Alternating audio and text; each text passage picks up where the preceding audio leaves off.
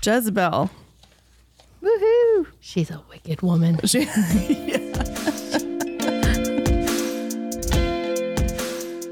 All right, this is the Leading Together podcast. This week, before we jump into the conversation, Aaron, would you mind giving a recap of Jezebel?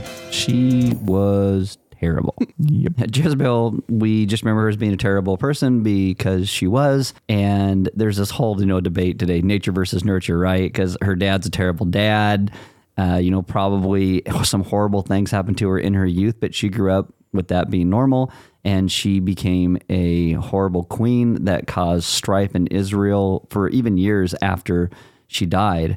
But there are things that we can learn from someone like her, even in the midst of, the greed and the isolation and the murder and all that. There are certain things we can learn. And I think the biggest one is that we need to be careful because what is in her heart has the potential to be in every single one of our hearts as well. And that God is doing a work no matter what we think, no matter how we feel at a given time. And I think the last thing I really talk about is you cannot believe and trust somebody simply because they say they're a Christian or they slap the name of God on something, because Jezebel did. She slapped, God's name on different things and did great evil. So we have to have a discernment and to trust God to be God in the midst of all of our situations. All right. Hi, everyone. Thanks for listening. I'm here with Judy and Jen again, talking about week 3's message in this Not So Little Women series on Jezebel this week. She's a wicked woman. All right. Well, that answers that. So how do we feel about Jezebel? There we go. The first thing I noticed in Aaron's sermon is he was talking about Ahab and Jezebel enabled one another to be more wicked. And I just thought, what if we flip that? And in a complementary relationship, what if two people enabled each other to be more righteous and more holy and pursuing God and spur his each word? other on? Yeah, spur each other on. So, well, again, that's working together. Exactly. And they were working together. Yep. Unfortunately. For evil. Yes. Yeah. Judy, what were your thoughts on this message? I think one thing about Jezebel was she seemed very powerful. And, Jen, like you said, what if it was switched over in the positive way? She was ready to lead and make a difference, of course, for evil. But yeah, what would it be like if it was otherwise? Fighting for the right team. She was like Spider-Man. With great power comes great responsibility. She was obviously charismatic. Yes. Yeah. Mm-hmm. Dang, girl had influence. Yes. Mm-hmm. It's a good reminder for each of us. Like, what are the things that, if surrendered to the lordship of Jesus, would yield much fruit, either in our lives or the lives of the people around us, as opposed to using them for our own heart's whims. Men and women. Yeah. Mm-hmm. Mm-hmm. Yeah. Oh, the judgmental heart, and how I so forget how judgmental I am. Even thinking about Jezebel, how we can just run these things in our mind of what a terrible person she was. Yeah. How could she? Mm-hmm. Yeah. It's sobering to be reminded I'm just as capable. Yes. Of all of that. Yes. Everything in Jezebel's heart existed in our heart. Mm-hmm. And still does. We're simultaneously saints and sinners. The conundrum.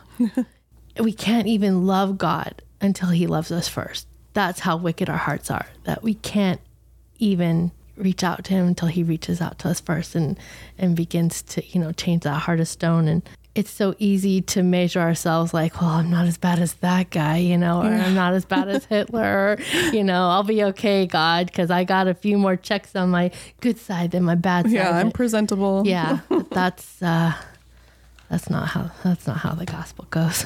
I loved that he emphasized that, because there, but for the grace of God, like there I am. Mm-hmm. Yeah, I could be doing the same thing, end up eaten by dogs after divisively ruling the nation. Bad way to go out. Oof. I was struck by him saying too that Jezebel has an idolatrous heart, and I was thinking about what are the idols in my own life. And I think Aaron talked about it in this as well, about the malls and the Oh, right. Yeah. What else? I mean, he Sex. mentioned, he mentioned these things. And I think we forget that those are idols. But then, I don't know if you remember this, Judy, from like the redemption book, there's the surface idols though, and also like the deeper idols of the heart. Right. So there's shopping, but there's also like, okay, what does shopping give you? Right. What does that do for you? Is it comfort? Is it a distraction? You know, temporary satisfaction. It's anything that turns our hearts away. I feel like that's an antiquated term, maybe like a Sunday school word for children, but maybe it's modern day. Yeah, I mean, it doesn't have the whole, maybe the cultural background that it did, like to the audience, you know, when it was originally used in scripture. But I think we talked about this in our cohort, actually, right? Michael used the fire hose metaphor. Yeah, I've heard it I really before. like that. I first heard that in the redemption book, just about how we're made to worship, and we're always worshiping, and it's always something. If not God, that essentially, you know, is an idol. Yeah. Or that's a worship disorder. Mm-hmm. Maybe asking ourselves, what are our idols? Yeah. Yeah. RGC years ago went through a book called Respectable Sins. And that was, again, the same thing. You know, how these sins of ours, these idols of ours are so respectable. Yeah. But really it's sin. Mm-hmm. Also with social media being so rampant, I feel what people want is, what they're saying is affirm me. And they're longing for the affirmation of their Savior. Mm-hmm. And they don't know where to get it. Mm-hmm. You know, we know who we are. Yeah. Daughters of God, and our worth is in Him because He said so. But I think that's what's happening, especially with young people on social media, is that they just want to be affirmed. Right. Well, and how quickly we forget. Yes. You know, we know we're daughters of God, but how quickly we forget. Mm-hmm.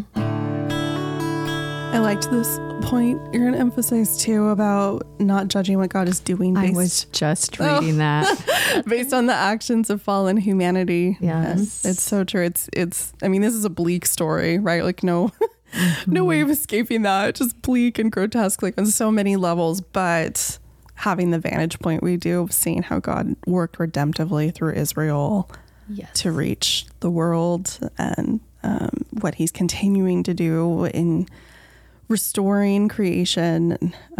It's amazing to see all that He's done in spite of our brokenness. And that is an encouraging truth from this story of this woman. Yeah, I got excited as I was reading about Jezebel and studying. There's this story about Elijah, and all the prophets have gone and hidden away, and they have a showdown between God and Baal, and they go up and they make these altars. You probably remember the story from Sunday school, and it's just a really cool story. And Jezebel sends 450 of her Baal prophets, and then there's just Elijah by himself. And it's this really great story in 1 Kings 18, and it's Elijah's mocking them, you know. I'm not saying that that's a good way to do ministry. It's mocking, but Mock your enemies. I know it's kind of funny in the story. And he's like, "Oh, cry louder," you know. Maybe Baal's sleeping, or maybe he's going to the restroom. and then Elijah's like, "Okay, it's my turn," you know. And so it's God's turn, and he's like, "Pour water on it, pour more water," and then all of a sudden he clears down fire from heaven, and God just burns it up and shows them, you know, I am God.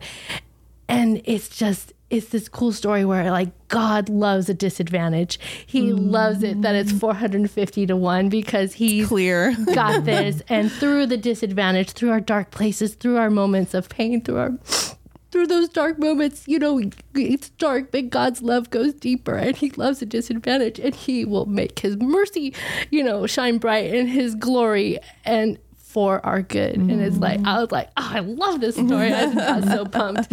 So, but yeah, it's like when you feel like you're a remnant, and then even right after that really cool display from God, Elijah's like, oh God, you know, I'm the only one left. You go, no, Elijah, there's a remnant of hearts that still love me. There's like 7,000. I'm like, yes. And you know, you see this thread through the whole thing. It's in Eve. It's in the creation story. It's in Jezebel. It's through Israel, and it's all through. And then, you know, if we see Jesus on the scene, and then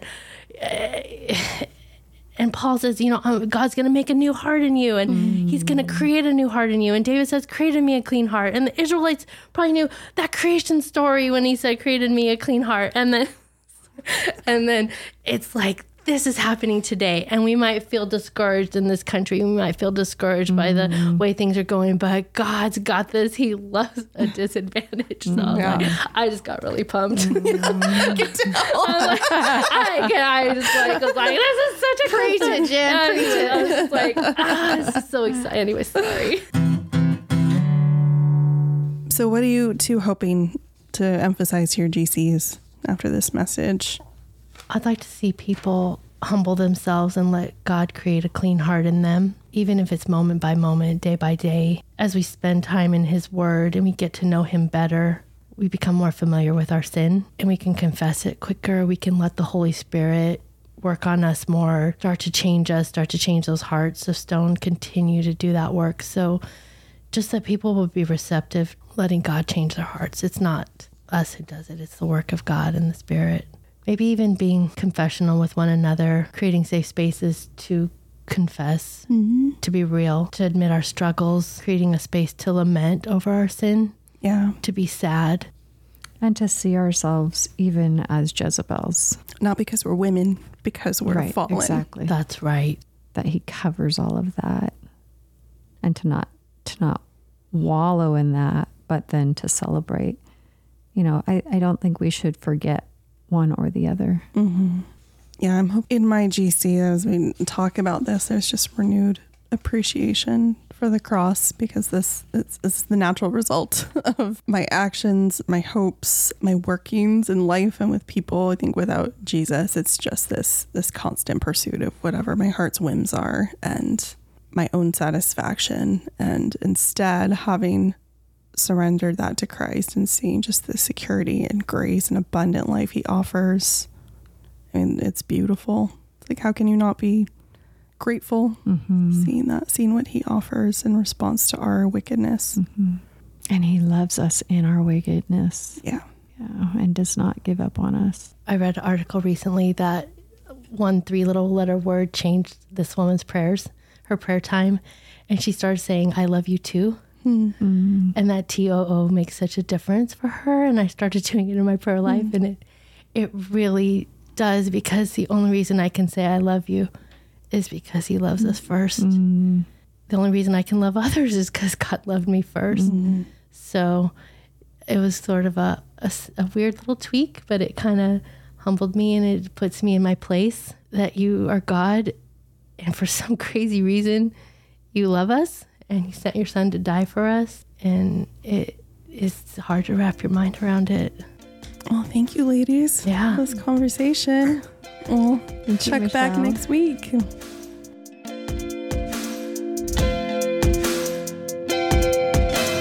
I thought that was a lively conversation. I love Jen's passion for God sending down fire from heaven. Right. That's a cool story. Where's your God? Is he on the toilet? I think it's okay to mock false gods, right? They deserve mockery. Yes. God does mock them. Yeah. It was also mentioned doing confession in a group. How have you guys seen confession in kind of group settings? I think confession's really hard because we typically want to confess very surfacey and not get deeper, because it's easier to confess, I swore at somebody when I was driving, rather than confessing, yeah, my heart is evil. And these are the way that typically comes out, because if we can sometimes just say, here's the action I did versus here's the heart issue, it keeps the heart issue buried rather than having to take a hard look so that everybody else can see your heart at the same time. Which is why I think the fruit to root exercise, going back to that again, is so important, is asking the questions of what am I experiencing on the surface level that maybe I'm willing to talk about, and how does it dive deeper, and ultimately where are my beliefs in God in the midst of these actions. And then repentance, which has got to come after the confession, otherwise we're just talking about what are you turning from? Yeah. And so the repentance aspect is something that I've seen go well and not so well, kind of in group settings, where it's like it can devolve into still, again, very man-centered and not God, not turning to women-centered? God. I think you had a really good thing in there because you took, talking about sex and shopping and took it to not just that, but to the heart of it. You turned it in the direction that I think it would be helpful for GC leaders to look towards when someone talks about, I spent too much because I was shopping and da-da-da-da. And you'd be like, yeah, but what is the root of that? Because you did that in the podcast. That was great. I'm talking to Michelle, by the way. Thank you. Aaron, let the record show. Aaron's complimenting. I think there's a natural tension that arises as leaders in these circles too, because you want to create confessional spaces to just highlight how we're prone to sin and why we need a redeemer. But oftentimes there's this mindset that, well, if I speak of my own sin, if I disclose these things, like I'm disqualifying myself, or I'm going to be less trustworthy, when really I think there's a beauty in showing our dependence, and also it prevents hero worship, like from the leaders becoming, you think about like celebrity culture in the church. I think if we just had more of this culture of confession, it would eliminate a lot of that. Happy late anniversary you had over there. You guys are going to be gone now for a couple of weeks, right? Yeah. We're going to be gone a couple weeks. When's your anniversary? It was actually last Monday on the 9th. Who's next after Jezebel? I don't know who's the first one. Oh, Kevin? Rebecca. Kevin's talking about Rebecca. Okay. All right. We'll see you next week.